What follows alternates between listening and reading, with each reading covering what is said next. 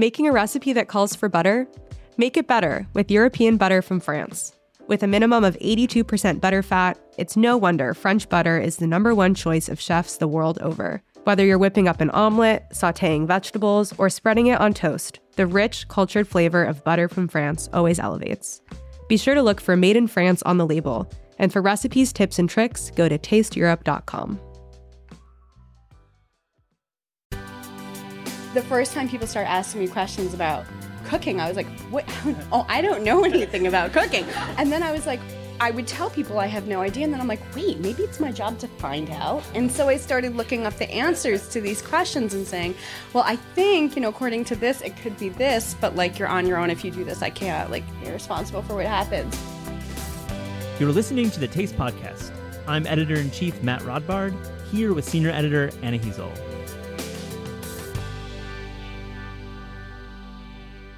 So on today's show, we have Deb Perelman of Smitten Kitchen, one of the original food blogs, right? Oh, yeah. Deb is the OG. She's like the Richard Hell or Talking Heads of food blogging. We have a really wide-ranging interview here to a packed house at Books Are Magic. We talked about her house cookie recipe, which is pretty cool. Yeah? What is it like? It's just a really big cookie that she makes often for her family, and she calls it her house cookie recipe. Love that. Think big. Yeah, think big. We also talk about food media. She has a very particular way of doing things. She doesn't really do SponCon or take junkets, and she's all about her fans and readers, and I really respect that. And later on in the show, I share a personal memory about Anthony Bourdain. Here's Matt talking to Deb Perelman of Smitten Kitchen at Books Are Magic in Brooklyn.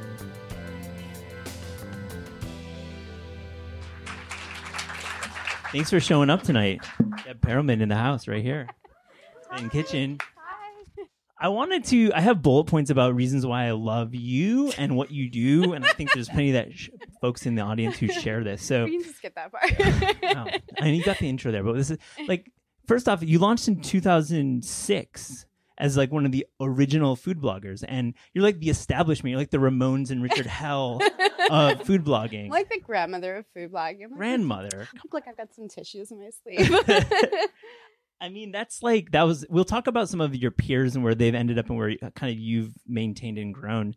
But I love that. I also love that the way you write, you actually shout out media often, and like, you are one of us, but you, unlike some cookbooks where it's like always in the test kitchen of Melissa Clark, which is great, you're like, I read an issue of Gourmet and here is this recipe from Gourmet. No, I think of it as a porous thing. Like it's not just, oh, I invented this dish. Like, I want to hear what other people have to say about it.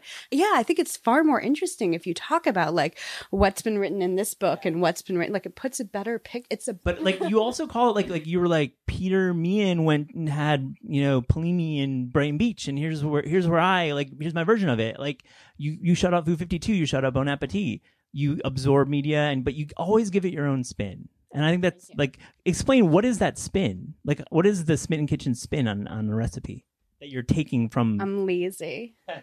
I don't like doing dishes. I feel like my only point of view is just my own, but also just like a very much a home cook point of view. Like you've had a long day. You want something special. I think that, there's so much focus on 20-minute meals, and we all need them sometimes. But I also think that if something takes 40 minutes, it's okay. As long as those 20 minutes like really got you something, like if I promise you it's worth it. Yeah. So I feel like I just want somebody to explain why I would use my time a certain way and then let me decide, versus like an arbitrary, like I'm obsessed with this idea of somebody tells me it's like a 7-ingredient recipe and I'm like, what was the 8th? Yeah. Maybe I have it. Like, it could be good. Okay, so like you don't write like you've memorized the aisles of Kalustyan's. Like, you're not like arrogant and elitist about like, you don't like show off, but you have memorized the aisle of Kalustyan's. I have, actually. So that's the one thing I've done. I mean, my point is that you have this like really, really deep foundation and knowledge about food, but you don't show off. And thank you for being one of the rare food writers who doesn't show off, because I think too many of them do that. Thank you. I don't actually have the confidence to, but yeah, but we can call it humility. I call it insecurity. A couple things too. You made this giant oatmeal cookie, like your famous giant oatmeal cookie. Has anyone made the giant oatmeal cookie in the audience? There's a lot of nodding. So you can make it as one cookie, by the way. They wouldn't let me make any more changes to the book, but it's actually even cooler as a 6-inch cookie. You bake it for 2 minutes longer. I love it so, and you call it your house cookie recipe. Like the house cookie recipe. Why? Yeah. Don't you want a house cookie? First, I would like a house, but then I would after that, I don't. I'm not. It's a crappy little apartment cookie. Sorry. Walk up rental.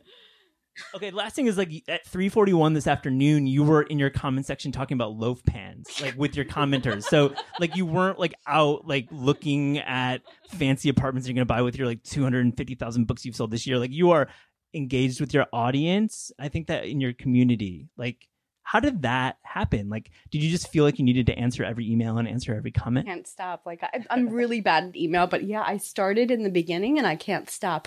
When somebody asks me a question, if I can answer it, I will. But it is definitely like I have to like catch up. Like sometimes I'm worried that people are going to see the timestamps. Like I'm checking, but I'll just do a batch and I'll like get into the flow of it and I'll try to catch up. I think it's kind of cool, and I think it's something that my site can offer that not, every magazine and newspaper can, which is that if you ask a question about the recipe, I'll try to answer it. The first time people start asking me questions about cooking, I was like, what? Oh, I don't know anything about cooking. I just shared, like, I literally only made like the 10 things that were on my site. Wikipedia too. You can't even look it up. Yeah, no, you can't even fake it. Like, and then I was like, I would tell people I have no idea. And then I'm like, wait, maybe it's my job to find out. And so I started looking up the answers to these questions and saying, well, I think, according to this, it could be this, but like you're on your own if you do this. I can't like be responsible for what happens. And then over the years, like you do that times all the, decades, millennia, I've been food blogging. And it turned out now I know some things. You know some things for sure. And I think you are a one-woman show, and that's a reason why it works. Do you want to keep it like that? I mean, do you want to keep it pretty small? Yeah, I'd like to. Mostly I'd like to have a career. I sort of came into the food thing having tried a few things and kind of hating everything and not knowing what I wanted to do with my life. And then I found this thing that I like to do. And now I just kind of want to keep doing it. So when I make decisions about the site or what I want to do, it's always like, can I keep doing it? Can I maintain it? Like, is this just like a short burst that'll wear me out? Or is this something sustainable? So that's generally where the decisions come from.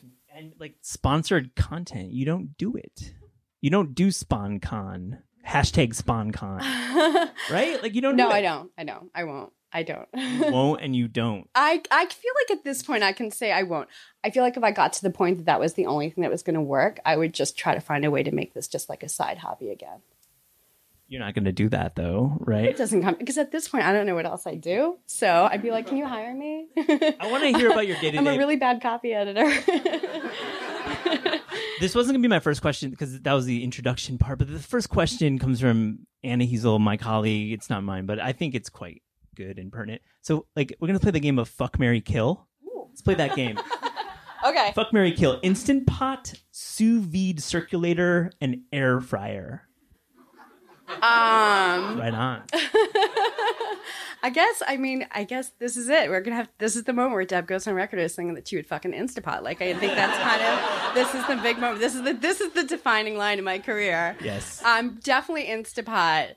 Or I guess, no, it's marry. Oh, God. Okay, so that means I'm marrying a sous vide machine. I don't want to marry a sous vide machine. So reverse it. We'll flip all right, the script. so we're gonna fuck a sous vide machine, and then we're gonna marry the Instapot, and then we're gonna kill the air fryer. I don't know what that is, but it just doesn't sound like the French fries that I've known and loved. I just think if I'm gonna fry, I'm gonna go for it. You're gonna actually use oil and not like. And it's blast funny the hot because I'm air. thinking of like the stereotypical sous vide user, and it tends to be a lot of like actually fairly handsome men that I know. So maybe it's not. Those guys on chef steps are quite strapping. I'm thinking like weekday and weekend, and I want to know like when you're developing recipes and you're cooking at home. I think you like parse the way you cook during the week and the way you cook during the weekend. There's two different mindsets, right?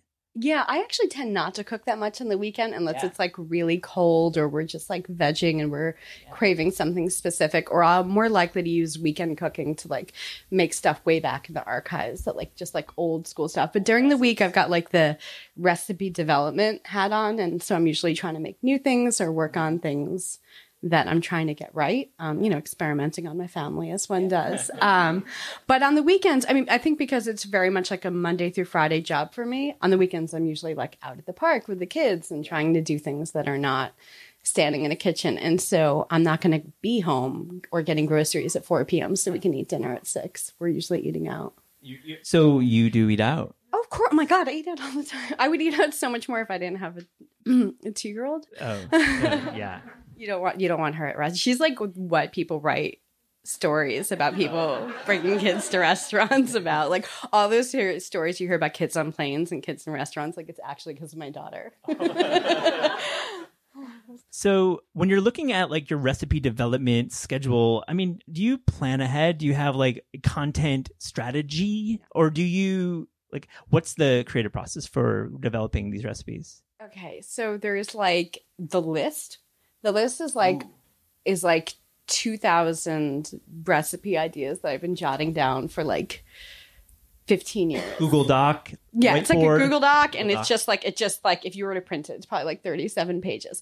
And what I do is I will usually the things near the top are the things I'm thinking about working on right now. Either I'm like, I'm really craving this, or I want to get back to this. And sometimes it's like, last time I tried to make crispy rice, I might add some notes in there. If it's a more fleshed out recipe, it would be saved as like a document. But so I tend to, that's really like the brain of everything. And when I get a new idea or I see something I like in a cookbook, I jot down the page in the book and what it is.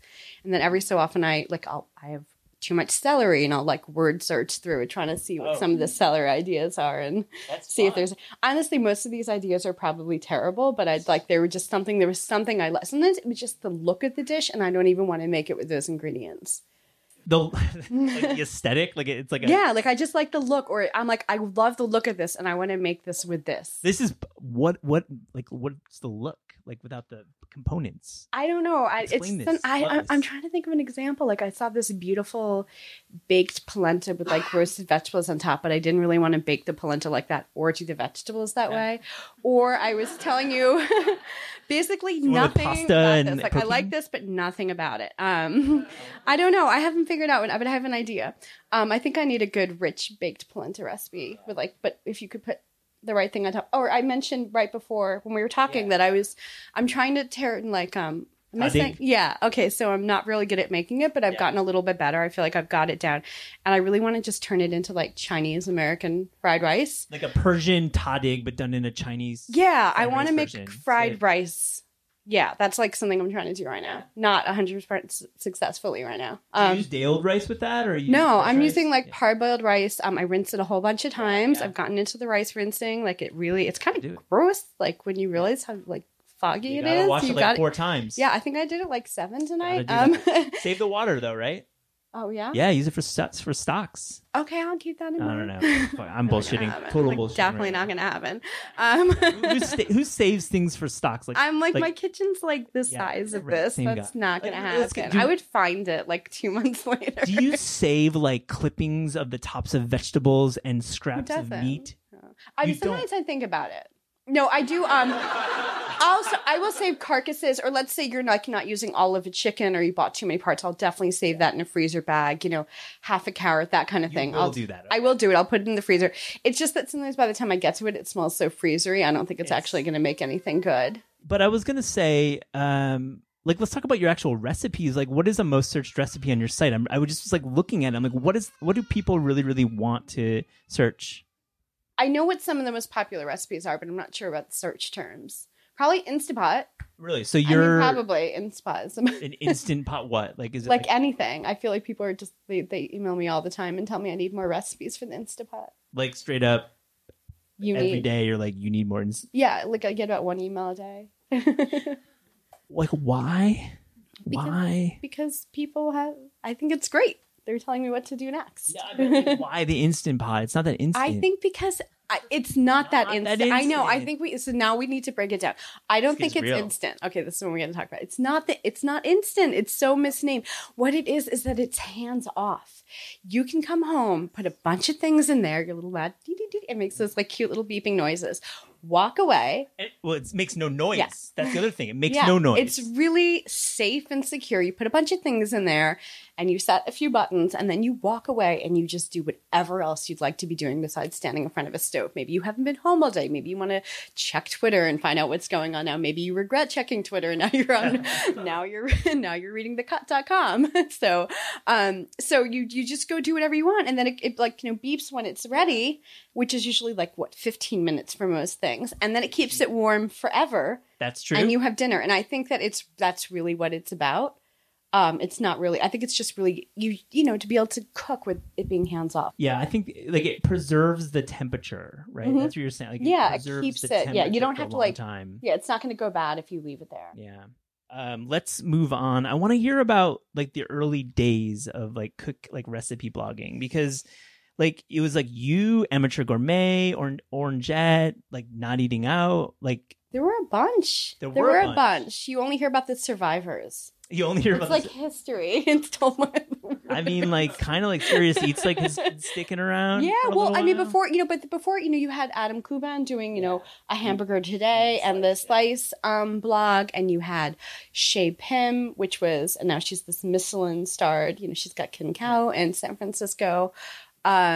So there were a bunch. One cookbooks, Heidi Swanson. Yeah, she's still around. I mean, there were a lot of food blogs out there before mine. I did not feel like a beginner at all. Like I felt like I was sort of butting in on something that people were doing much better than me, so I didn't expect to stick around. So do you feel like the energy that was being put into the like food media world was different or better then? Like in the golden age? I think that there are still people doing it exactly the way they did back then.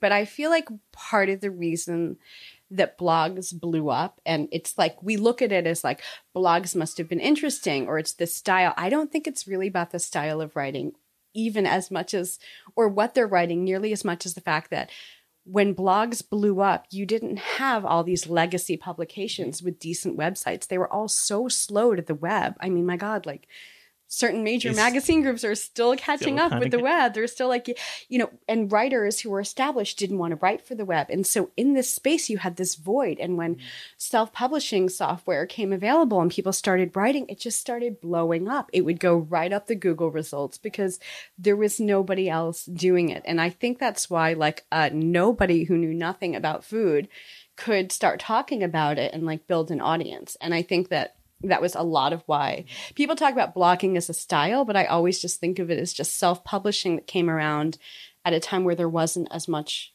published on the web. And then many years later, after, that blogs some of them started making a lot of money doing it, the publications just kind of woke up and realized that they needed to catch up, and they caught up quickly. I mean, it doesn't, with enough money, it doesn't take long to build a really great website and build but a then staff. You start putting like really annoying ad units and you start doing like SponCon, like, and then you kind of lose your audience, but you've been able to maintain the audience. Do you think that is because of your choice? I don't think that ads mean that you can't maintain. Like I don't think I had ads in the beginning. I looked at like every newspaper, every magazine since the beginning, every TV show that's not on PBS has commercials run alongside content. It's always been like that. So I felt like my site will have ads and whatever it makes, but I'm not selling out to have ads on. I'm just doing what every publication always has. But let's talk about you. Like, I'm just fascinated in your profile because you've sold a lot of books, but you've maintained this kind of under the radar persona. So in the New Yorker, they profiled you. The new book is poised to take Deb into the realm of the lodestars, the Inas, Marthas, Nigellas. She jokingly writes about imagining herself to be. I mean, is this at all your goal? Do you want to do television? Do you want to? I don't know. I'm really awkward, so I'm not sure sure that I'm nope. like Not buying that one. Not buying that one. Really awkward and fidgety, so I'm not really sure. I'm not opposed. I think it would just have to be like something that felt right to me and not like this super commercialized shine. I think it's very hard to go, especially the way food TV is these days, and not look commodified and packaged. But I did this like Food Network web series, and we had a lot of conversations about how to like we had like a year of conversations about how we could do this without it looking cheesy. I'm sure like it always is going to look a little bit cheesy, but you know, like how is it going to still look and sound like you? And so I feel like if you could have that kind of conversation and do TV, maybe, but I haven't seen anyone do it. Yeah. I think there's like plenty of production companies that can like get your vision. And I'd love to see you do a TV show. I mean, my vision is I just want to hang out with Ina Garten all day and I want her life. And do you think she'll notice? It's like, mutual, I believe. Weird. Touch your hair. What are some of your go-to flavor pairings? Like anchovies, garlic lemon, za'atar yogurt, balsamic and hard cheese. Like those are some of the things that come to my mind. But do you have any other go-to? All those, but I took those. I took those. So what are your other ones? Shoot, you want me to be creative? I don't know. I feel like I do. I love doing things with miso and tahini together. I mean, not to like hit like all the food trends at once. So I feel like they actually complement each other really well. I do totally. But I really love. Okay, so you know, like when I was growing up, we had the Good Seasons Italian dressing. I still feel like that's kind of where it's at for dressing. And I feel like reverse engineering that is a really fun thing where you mince a lot of garlic and use dried oregano and red pepper flakes and then use olive oil and vinegar. And I feel like there was something to it, even if you're not doing it in the glass carafe. But I don't know. I don't think there's any shame in the glass carafe. And the little fill lines. I mean, like salad dressing was so simple back then. Yeah. What about that's a flavor that what about on the dessert side, pastry side? Dessert side is I just always feel like chocolate desserts don't have enough chocolate in them. Like I just feel like no, but you cannot tell me that you put 2 tablespoons of cocoa in a cake and now it's a chocolate cake. That is not a chocolate cake. That is like a beige cake. Like that is like a beige and white cake. So I always feel like whenever it's not that I need everything to be like completely over the top, but I feel like I just want it to be like the color of a brownie when it's a chocolate dessert. And so definitely a lot of that. And then with vanilla, I love doing fruit desserts. I know some people like hate fruit desserts, but I feel like anything with like, I mean, as soon as we start having fruit worth eating again, like I love doing things with baked berries and baked apples and everything. Those are great. So do your neighbors know who you are and what you do? You like roll your eyes. So man, you got a no, story because my here. husband told my neighbor and I'm like so awkward. Oh my it's so weird. No, nobody ever knows. It's great. Do you ever invite him over? Oh no, we were already friendly with our neighbor, but then my husband told her about my book and now like she makes such a big deal about cooking and her daughter has a friend who's like, it's very sweet, but I was just like, oh man. You still listen to this podcast? I've been living in this building for 9 years. No. I'm living in this building for 9 years and nobody knows anything about what I do and it's great. Okay. Anonymous. It is in the East Village. Yeah. Which is, people assume you live in Brooklyn where we kind of all live, but you're not a Brooklyn food writer. You're a fucking East Village food writer. I don't know what that really means. You know, East Village is not really that gritty anymore. Although I do always feel like I'm the only person walking down the street not smoking a joint. Like, it's 9 o'clock in the morning and I'm coming back and dropping my kid at school and I'm like, am I really the only one not smoking up right now? So I guess you could say the East Village still has it. There's a lot of empty spaces too, like a lot of vacancy in the East Village these days, it feels. Really? I don't know. But... Maybe somebody's got an apartment for me. No, I think people, when I was book touring, everybody just assumed I live in Brooklyn. I'm like, oh, that's because I have 2 kids and we eat kale, but we don't live in Brooklyn. I'm like, I live right on the other side of the river, though. It's super close. Last one, your favorite mushy carb? Potatoes? No. Nope. Okay, I'm really obsessed with these slow roasted sweet potatoes I did last week. And I'm not really like the biggest sweet potato head, but that's part of the reason I cook with them so much because I'm always trying to find ways to like them more. But you roast them for 2.5 hours at 250 and they get like, they're just like candy. It's so good. I poured some Indian spices on it, and like in a sizzling oil, but I actually think they're really good, just like plain or with like, they need very little. So maybe that's my current favorite mushy carb. Very healthy too. I will close with one question. Are you seriously still off breakfast? Do you like not eat breakfast anymore? I came home from the gym and I ate a cookie today. Is that breakfast? You don't eat breakfast. It's crazy. It's just been a couple months. I have a gigantic cup of coffee, like a huge cup of coffee. So, and I'm pretty hungry by 11:30. It was just this stupid thing where I was eating breakfast at 11:30 and then I was still hungry for lunch at 12:30. I had to push them together. Like it was like this had to stop. I had to split the difference. So, I've just been I still eat it. Like, if you put food in front of me, I'll be like, oh, look, yeah, eggs. Okay, I'll eat them. But in general, I won't go out of my way to get breakfast. Fair enough. Well, thank you. You're going to sign some books and you answer a lot of questions. Thank you. Thank you so much for...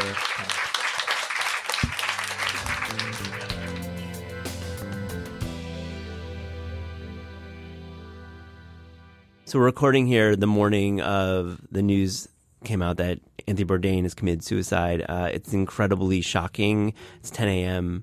I just wanted to share my own personal Tony story. I met him in 2004 when I was a magazine editor. He came to a photo shoot. He was doing promotion for A Cook's Tour, which was his show on Food Network. And we'd actually met earlier in college. I'd interviewed him for Kitchen Confidential. I'm just remembering this. We actually met in Madison, Wisconsin in 2000. So he'd been in my life, but we spent some time at this photo shoot and I got to know him, and he brought his travel bag and dumped it all in this studio, and we walked through all the different things that he brings to shoots. And it was a cool moment for me because I was just a fan of his writing. He was like chain smoking the whole time, was a real straight talker, no bullshit kind of guy, had great stories, was incredibly cool with the staff. But I somehow got his email address, which was this weird AOL account. Years passed and I never talked to him, and I want to stress that we weren't friends. We knew of each other. So my dad was turning 60, and as a journalist, we meet a lot of celebrities, and I typically don't ask these favors. But I was like, man, it would really mean a lot if Anthony called my dad on his birthday. This was like my idea, and this is like years later after this photo shoot, and he'd become much more famous. So I took a shot in the dark. I still had that AOL account. I hit him up, didn't hear back. 2 or 3 weeks passed, didn't hear back. My dad's birthday came and went. It was cool. Then it was around Father's Day, and I got an email from him, and he's like, and remember, I'm going to stress, we were not friends. This is not I was a stranger. He's like, oh, Matt, hey, nice to hear from you. I've been filming. Sure, I'll give your dad a call. So I gave him my dad's phone number, and he called my dad. They talked for 5 minutes. I'd bought my dad a mandolin slicer, and the slicer, he was like, don't cut off your fingertips. That's the worst thing. Just don't cut off your fingertips. And I thought that was really funny. He'd just had his daughter as well, and I think they talked a little bit about parenthood, and it was just like the realest experience. And my dad, this was 11 years ago, to this day talks about it. It's an important story to our family. We joke about it a lot. And, you know, Tony over the past 11 years has become so much more famous, and I'm sure he probably didn't do these favors, but I'm sure on the flip side, he did small things like this over the course of his years, and I think his legacy will really be a very generous human being and a very quietly generous human being. He didn't put any of his charitable work on blast. He really was somebody who lived a life that was real and really had a lot of respect. He stuck up for his friends. Tony did treat people well. I mean, it was obvious. Well, thanks. The Taste Podcast is hosted by Anna Hezel and myself, Matt Rodbard. It is produced by Gabrielle Lewis. Our theme music is by Steve Rydell. Interviews are recorded live at Books Are Magic in Cobble Hill, Brooklyn. Special thanks to Books Are Magic fam Michael, Mike, and Emma. Confidence wine supplied by Smith & Vine. Visit Taste online at tastecooking.com and see you next week.